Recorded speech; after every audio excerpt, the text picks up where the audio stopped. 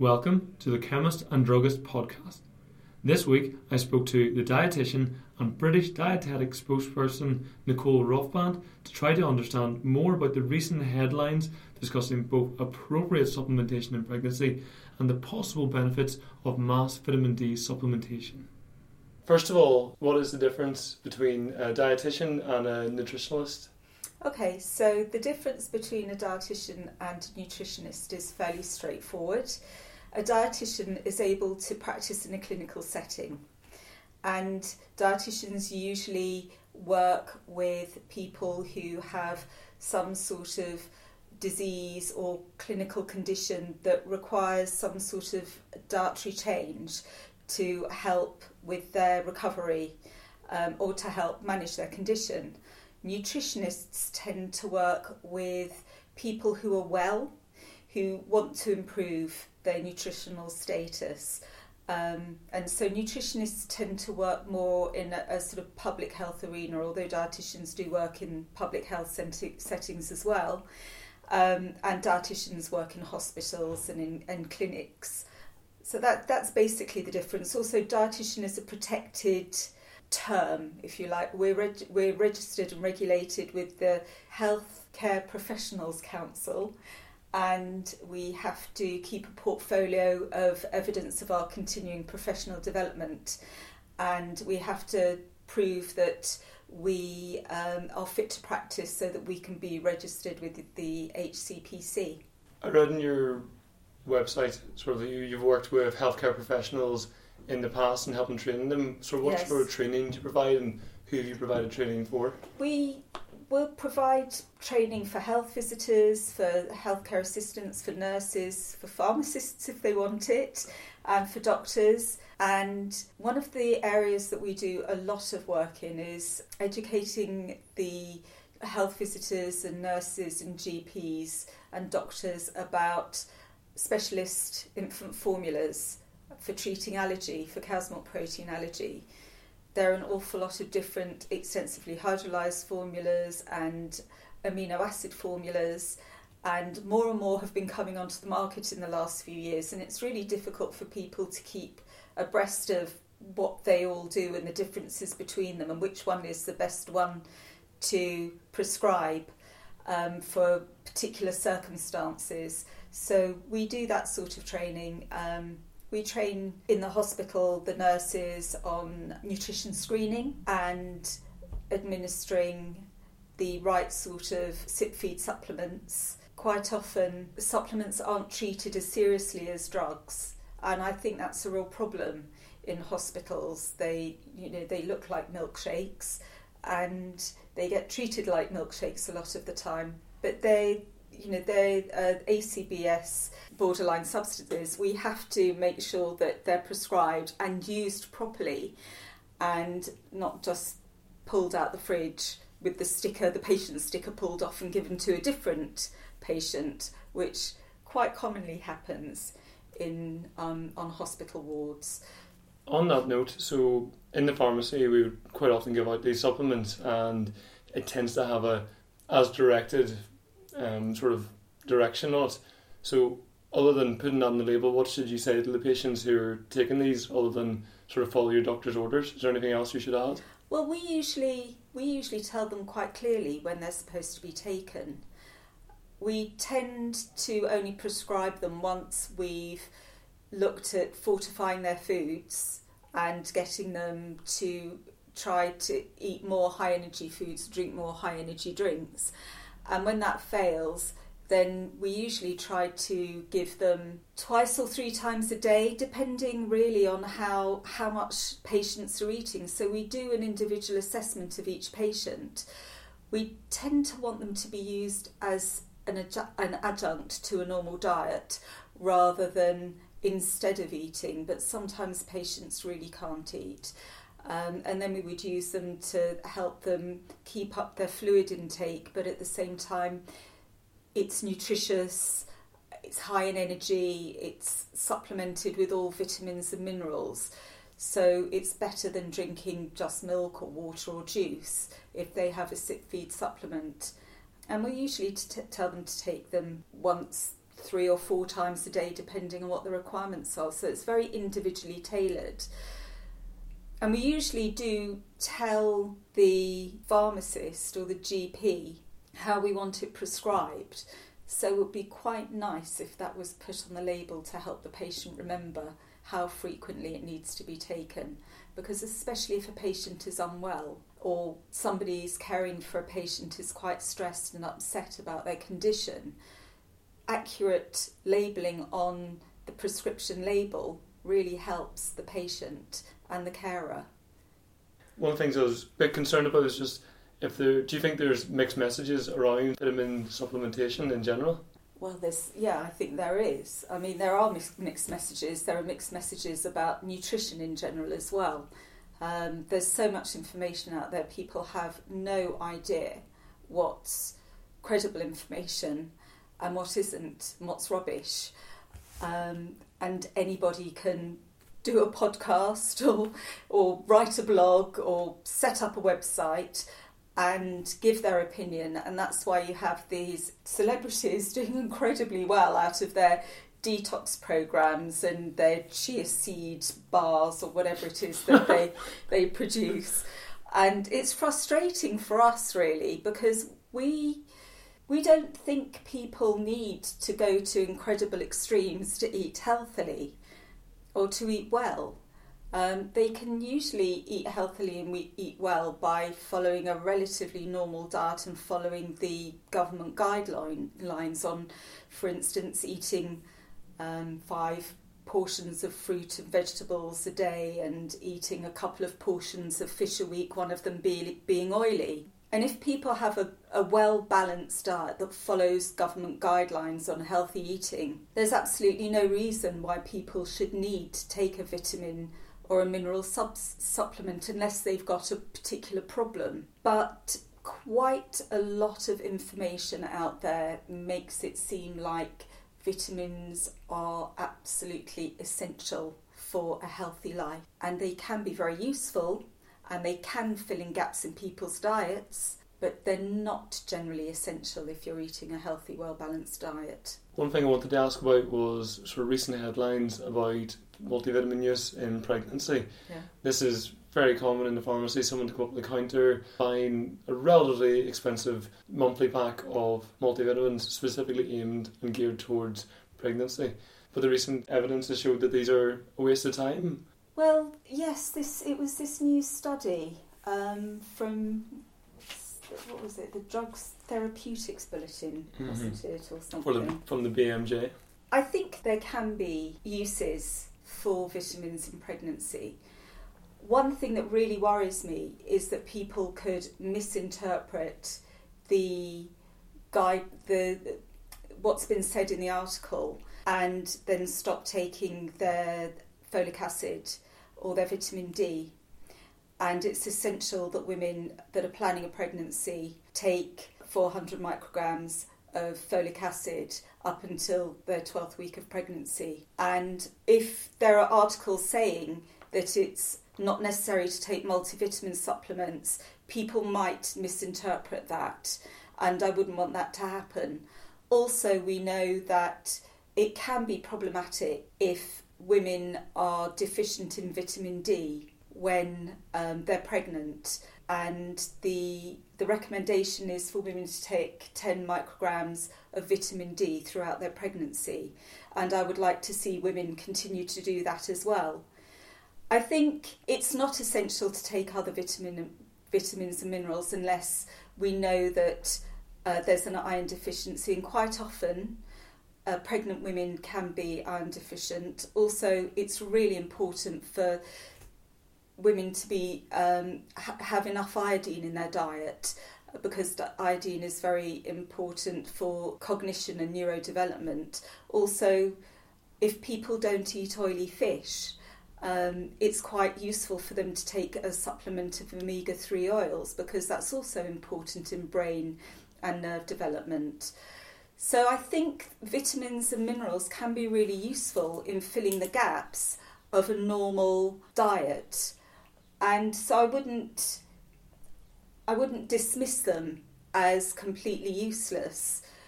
they don't necessarily have to have a clinical or therapeutic, a clinically proven therapeutic effect to be useful. But at the same time, if a woman is eating really healthily, a good balanced diet, and is taking their folic acid and their vitamin D, it probably isn't necessary to spend a lot of money, because the vitamin D and folic acid are very cheaply and easily available. And in fact, I think they're free for pregnant women.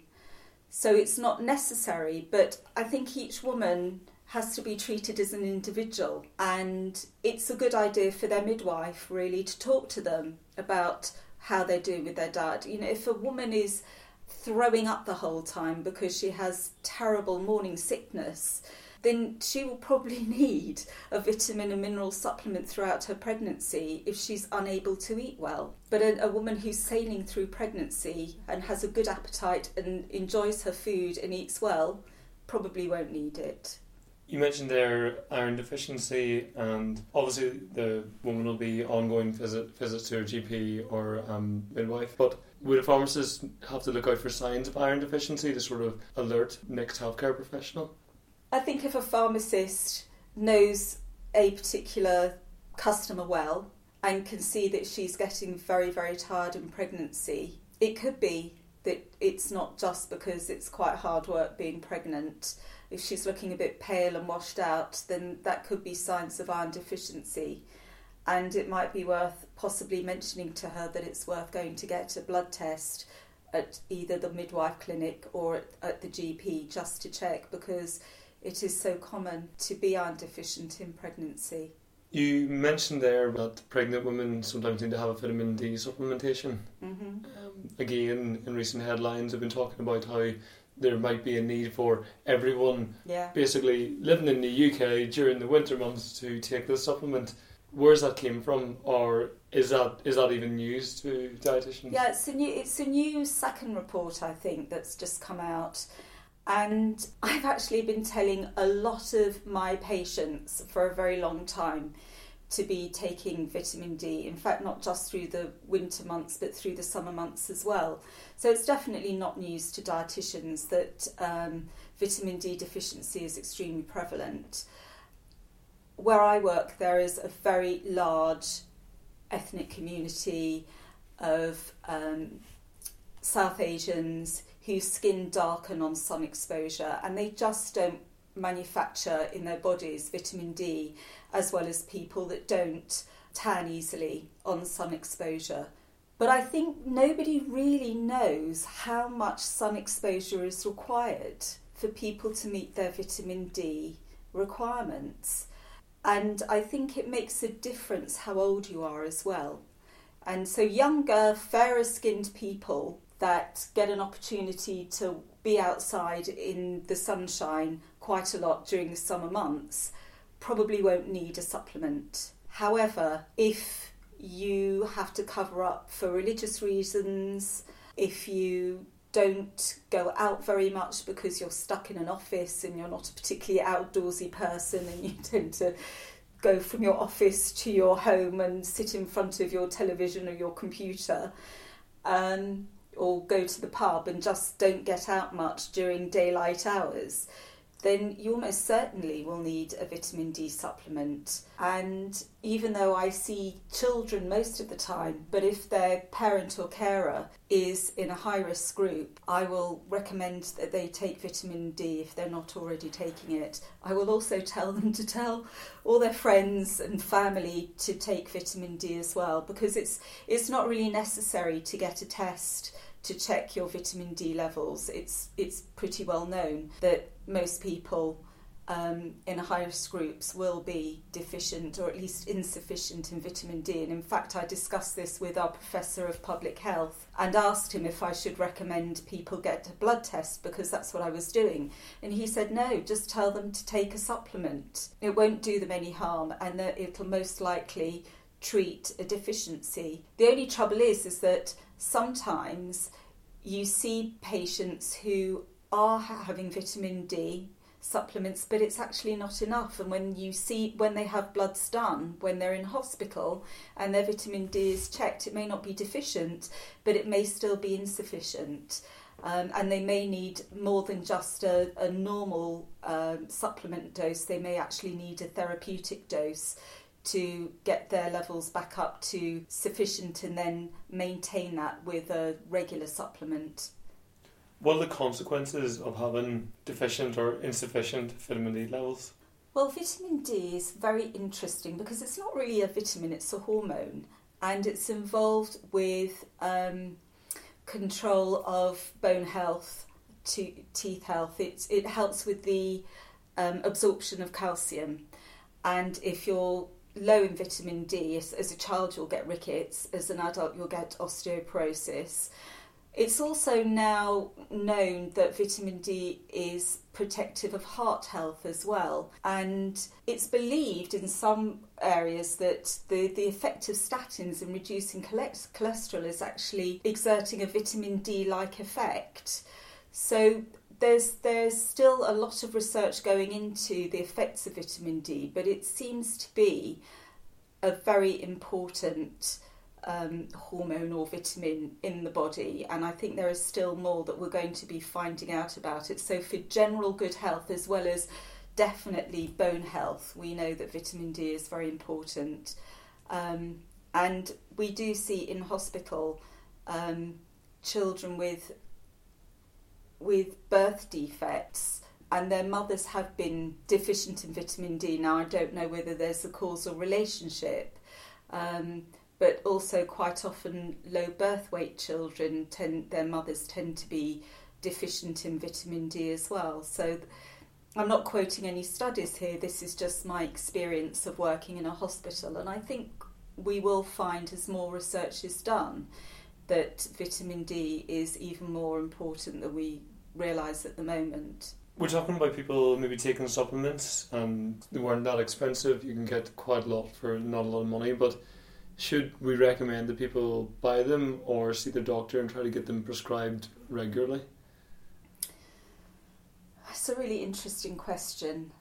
I think if people can afford it, it would probably be best for them to buy them, simply because I don't think really the NHS can afford for vitamins and minerals to be prescribed for everybody.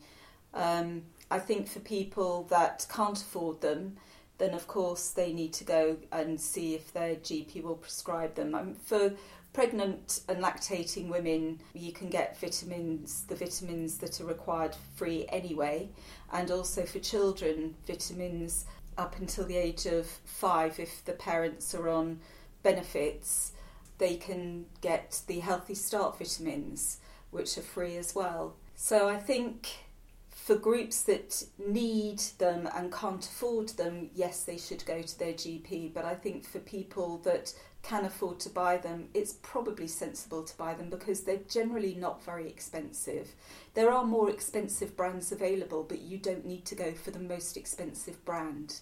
You know, I think it's important for people to not rely solely on the NHS to provide what they need, because if they want something that's actually more critical for their health, that's a lot more expensive, they would probably rather the money was spent on that than doling out vitamins to everybody that couldn't actually afford to go and buy them.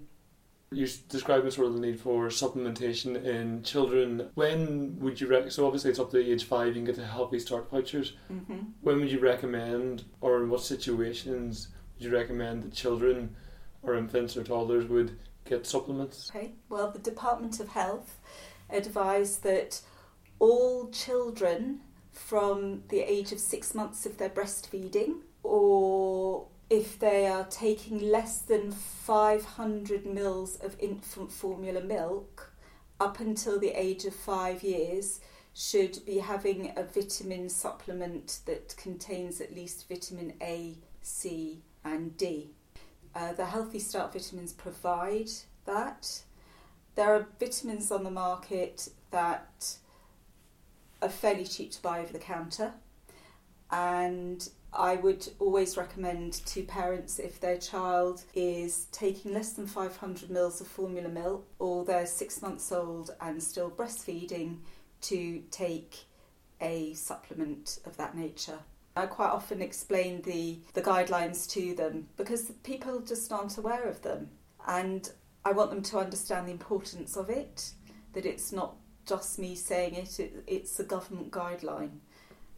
I wanted to ask about the risks of having too much vitamins, and obviously that's referring to fat-soluble vitamins. Yeah, well, it's actually very interesting you should ask me that question, because it was one of the things I wanted to say about vitamins in pregnancy as well, that the vitamins for pregnant women will specifically not have vitamin A in them, because excess vitamin A can cause, not vitamin E, but vitamin A can cause birth defects. And if people think, well, I don't need to take a pregnancy vitamin, but I'll just take this cheap vitamin, sort of over the counter that I can see, it will almost certainly have vitamin A in it. And you really don't want pregnant women taking vitamin A supplements. So that's another reason why if women are going to take a vitamin supplement in pregnancy, it ought to be specific for pregnancy. And we know that vitamin A is the most concerning vitamin if you have excess of it, because quite a long time ago now there was a study looking at the benefits of vitamin A in lung cancer patients, and unfortunately they discovered that when they were supplementing people with vitamin A, there were more cases of lung cancer in those patients. So I think one of the things we learn from studies like that is that vitamins tend to work in synergy with what's going on in the body. They are very important parts of metabolic pathways, and if you over-supplement one vitamin and it has a limiting effect on a metabolic pathway where another vitamin is deficient, then you can come into significant problems. And that's actually why it's really important, if you're going to take a vitamin supplement, that it's properly formulated and well balanced, so that you don't have any of these problems with over-supplementation. Also, there's very interesting debate that's been going on for a very long time about supplementation of foods, generally with folic acid. And the reason that it's not gone ahead in this country is because that can mask in older people B12 deficiency, and B12 deficiency can cause neuropathies. So it's quite important to understand the roles that different vitamins play with each other. There are benefits to women who of childbearing age of having sort of general supplementation of foods with folic acid, but it is a problem for elderly people, because it's usually the elderly that suffer from B12 deficiency, because they get deficiencies in intrinsic factor, which is helpful in absorption of B12. Is there anything else you want our listeners to know about vitamin supplementation? Yeah, I'd like them to know that dietitians know quite a bit about nutrition and supplements and vitamins in general, and that if they have questions or anything they're not sure about, that it is worth contacting their community dietetics service in their area to ask for advice if there's something that they're not sure about. Dietitians, although we're very busy, are generally very happy to advise and share our knowledge wherever possible. And even when we're working in a clinical setting in the hospital, if you're a hospital pharmacist, it's very easy to pick up the phone and have a chat with a dietitian if you don't bump into them on the ward, just to discuss any questions that you have about vitamin supplementation. Another concern Nicole mentioned was regarding a supplement for children which is commonly used in hospital, which has high levels of vitamin A. It has great uses on the neonatal unit for children who have retinopathy and prematurity. However, once a child has been discharged, they needn't be on a supplement with such a high level of vitamin A. It is worth checking vitamin prescriptions which have high levels of vitamin A and check with a doctor if it is indeed suitable. That was Nicole Rothman, spokesperson for the British Dietetic Association. If you're interested in improving your clinical knowledge, check out Chemist and Druggist's CPD package Update Plus. Thanks for listening.